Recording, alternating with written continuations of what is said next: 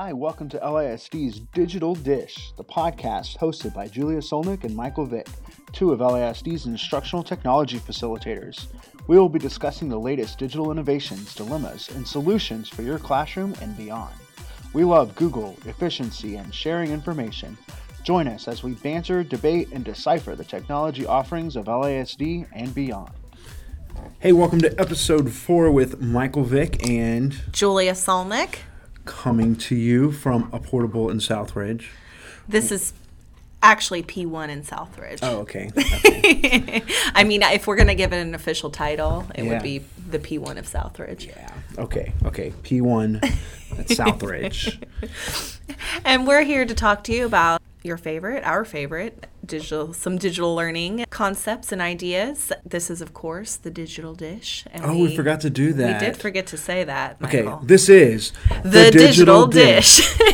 Now that you have your official introduction, we're going to be kicking this off, and I'm going to go ahead and start here just by talking about my moment with.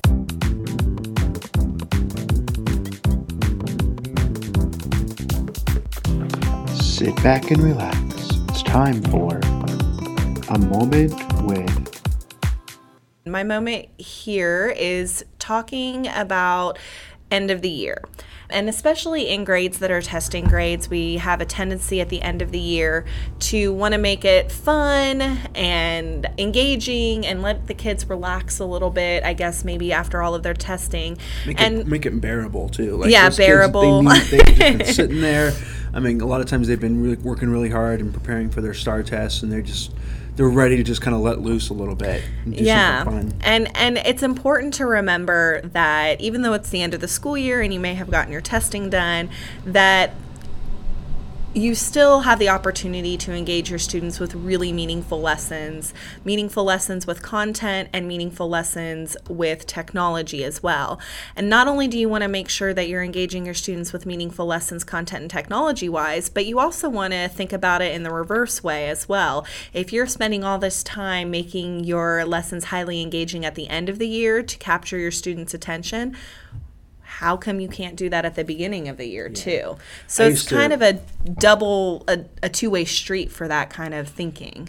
Yeah, when I was teaching math, they always save the financial literacy unit until after STAR.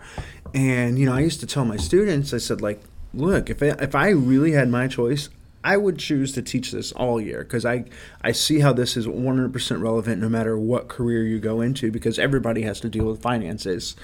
And I mean, I really felt like I got behind those lessons way more than I did, because I didn't feel like I had to word things the way STAR would word them, like my questions and just the thinking. I could actually make it a little bit more real. But I found that the kids, they were way more engaged, even though it was a time of the year when it was easy to not be as engaged.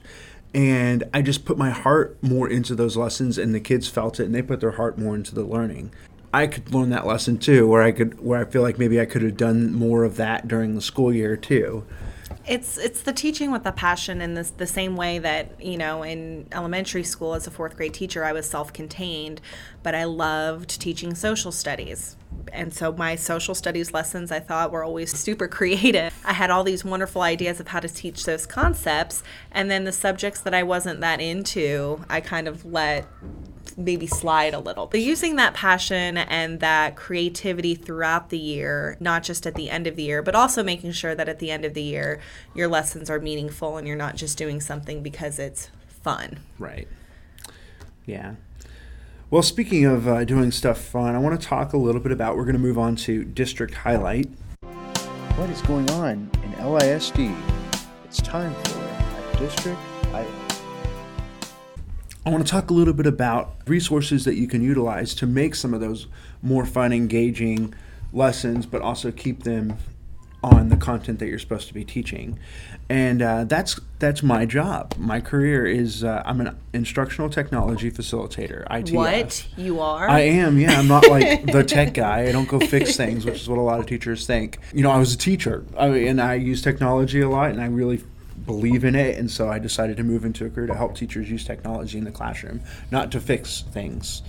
There's also learning facilitators which know the content like the back of their hand. When I was a teacher, I'm going to tell a story time. When I thought about like maybe moving up and becoming something else other than a teacher, I asked my content facilitator and my instructional technology facilitator kind of what the options were.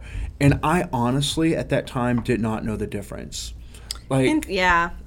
I didn't know who was who. I didn't know like who I needed to ask my math questions to. I needed to ask my technology questions to. I just kind of like whoever came and said, "Hey," I asked them questions, and it was kind of confusing, but my content facilitator Alexis Snyder really clarified it for me and let me know what was what. And now that I'm in the career, I just kind of feel like I was really dumb for like 3 years. Well, no. Well, and considering this is the third year for the positions the way they are structured now, It took a little time to adjust and learn, because before, under strategic design, it was kind of everybody did everything. But now, with our positions structured the way that they are, it gives us a chance to really dig into our expertise, and so that we have some pretty great knowledge levels in those areas of expertise. Nothing bothers me more when I get an email to help a teacher fix something. Now, and I don't mind if I have time and I'm there. I don't mind trying to help. But see, the thing is I don't want that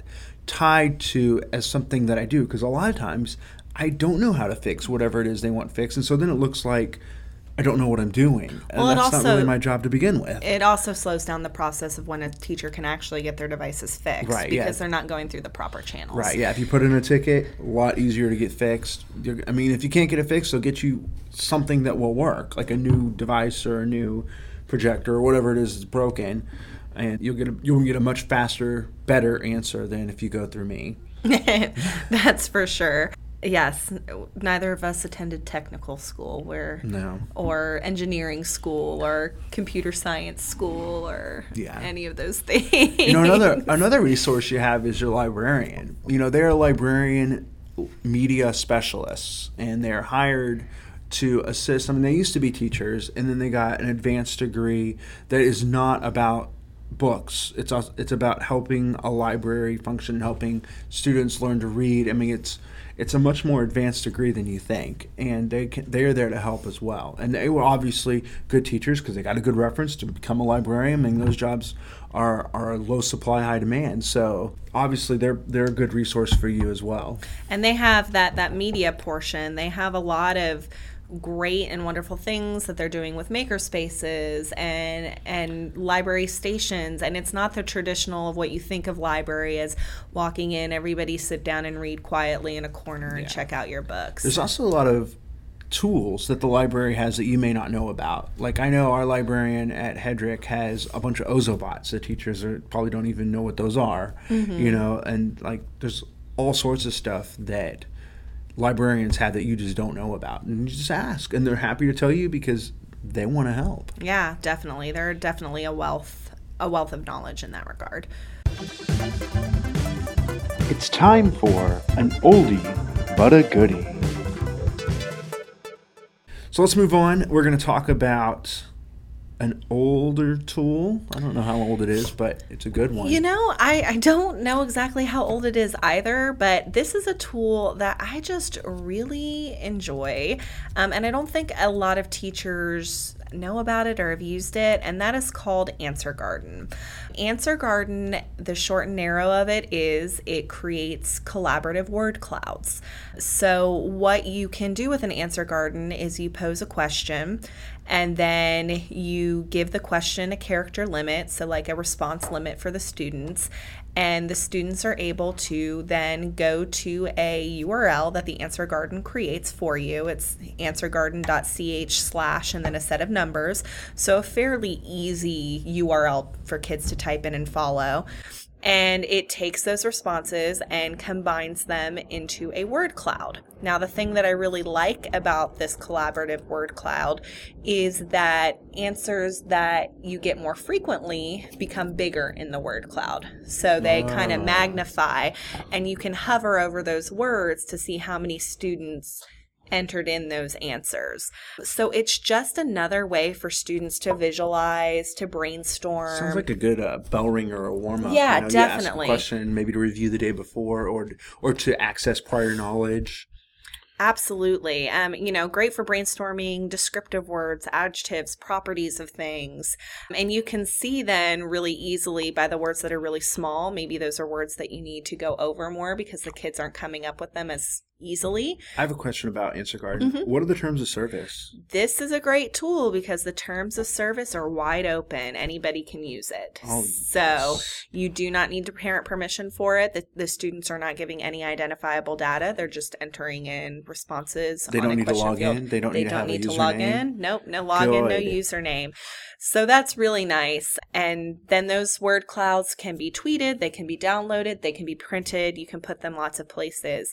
I know that at the beginning of the year, I always did an activity with my kids as like community builder. We would actually do it through Wordle or some other form of word cloud making where we would decide what words were important for our classroom, like respect, friendship, whatever kind of words might be important.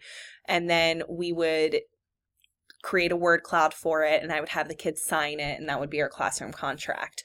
Well, having something like an Answer Garden is a real quick way to have the kids import those important words and see the ones that really stand out to them. This is a tool that you don't use it for everything because it is a little bit more limited, but it doesn't take away the value for what it provides as, like you said, a bell ringer or an exit ticket or something to that. There are a lot of tools that have a lot of layers. Like like Google Classroom, for example, right? Like there's a lot of things you can learn in Google Classroom. But Answer Garden, it's really simple to use. You just make it and you're good to go. And it's you not share it. Not a very steep learning curve there. There's another good tool that I want to talk about. Wait, did you have something else to say about Answer Garden? No, I was going to say, do you have an exciting tool to tell me about? Oh, I do. A very exciting digital tool. It's that time again for the Digital Dish's exciting digital tool. That actually does have a lot of layers and some learning involved, but it is a great all-encompassing tool, and it's called Canvas. Canvas is not a free tool, but the district has paid for Canvas, and secondary teachers next year are going to be expected to use Canvas. Elementary school teachers the year after that. Yeah, we'll be using it in professional learning. Right. Oh, yeah. You'll sign up as a student. Right. Yeah, you'll sign up for the classes, and you'll be using it as a learner. But yeah, Canvas. I mean, I could sit here and spend the next 3 hours talking about all the things you can do in Canvas. But what I really want to focus on is this idea that the classroom is no longer contained within four walls. I think Canvas really gives the teacher an opportunity to open up a world of learning outside the classroom. Like kids can go in and they can do assignments in there, they can do discussions in there. They can, as a teacher, you can provide feedback, and not just like written feedback. You can annotate back and forth. I mean, it is a really cool tool. I used Canvas in grad school. That was our LMS, or Learning Management System, not to be confused with Library Media Specialist. That was the LMS we used for grad school, and I really enjoyed it. I found it to be way easier to use and navigate than Blackboard because I've had experience in Blackboard as well. I didn't feel as limited with file uploads. And it integrated with my Google Drive. So I was able to submit with Google Drive. The app worked beautifully. All in all, I give it, from a learner's standpoint, 2 thumbs up. Yeah, I mean, there are some teachers, pockets of teachers out there that see these kids with iPads and they wonder, oh, okay, now I need to go find out all the tools so that we can actually utilize the iPad in the classroom. And Canvas, there's an app. There's a teacher app, there's a student app, and there's a parent app. And if you haven't already figured it out, this iPad's expensive, and it is something that students need to be using because it's an opportunity for them to learn something beyond just your basic math, science, English, social studies. Well, not only that, we are a mobile learning society right now. We heavily rely on mobile learning. I know that for instance, real life, I bought a car yesterday, and when I was using my car, I logged in on my phone to my car insurance. I logged in on my phone to my bank. I logged into my phone. I used my phone. Yeah. There was a computer sitting right there, but I used my phone. It's that mobile aspect of life is ever present, and the iPad is an excellent way to train students how to use those mobile devices in an effective, productive They way. need to, it's not always about, teachers are always like, well, how is this iPad going to help me reach content? Well, there's a lot of learning in itself that's actually required. There are technology standards for elementary and middle school, and they're embedded in the high school curriculum. And those are really hard to teach when you don't even use technology. Like how it's crazy. Like just think about all the skills that you need to know to use your phone. You have to know how to connect to Wi-Fi. If you have a Bluetooth device, you have to connect to that.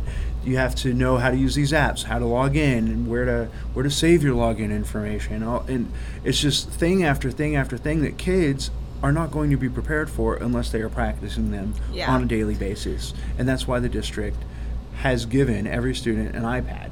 And Canvas is a great way that they will be in that mobile learning device using that tool. In the reality is, when our kids leave high school, the majority of them will be engaging on learning online in some form or fashion. Yeah. And preparing for them for that future is become part of the teaching job. It's critical that we prepare them for that, and Canvas is the way that we're going to rise and meet that challenge. Well, I think it goes a little bit beyond being just prepared, because I think there are a lot of students that you can learn Canvas from a student perspective, especially pretty quickly, because the interface is fairly easy. But it's giving our students, LISD students, a leg up when they enter those classrooms where they're using something like, even if it's not Canvas and it's some other like Blackboard or some other LMS, it's still like the whole thought process of having my lessons online, turning them online, what kind of file I need to save it as, do I need to change the share settings if I'm doing something in how Google to Drive? Engage effectively in online discussions. And even though that's not, like if I'm a science teacher, that's not science related, it is still learning that needs to happen to prepare our kids for the future. Agreed. So I hope you guys are enjoying and going to be digging into Canvas and are excited about it, because we really are. I know I am. And, secondary teachers are going to learn a lot about Canvas in their August trade day. So even though like Answer Garden, we talked about how it's just easy to jump in and use, Canvas, there really are some things that you need to know, like how to change your settings, how to put in an assignment, the different types of assignments. See, in Canvas, you can build a lot of stuff in there, and that really is going to be different than what you've done in the past. Now, it can be the same. Like if you're a Google Classroom user, for example, you create like a Google Form quiz or something, and you can embed that into your classroom. You can also do that in Canvas. So the stuff that you're used to, you can still do, but Canvas offers a lot more like in-house tools that you can use. It does for sure. Canvas is going to be awesome. I really do, and I think it's going to help change the mindset for a lot of teachers out there, where it's not just about being in four walls. I think it's about opening up your materials for kids. I agree. All right. I think that's all we have to talk about today. Yeah, that's going to be a wrap for today, and I think a wrap for the 2017-2018 school year. Yeah, we are going to hopefully ramp up a lot more next year, have a lot more podcasts, and we'll talk more about that. See you later.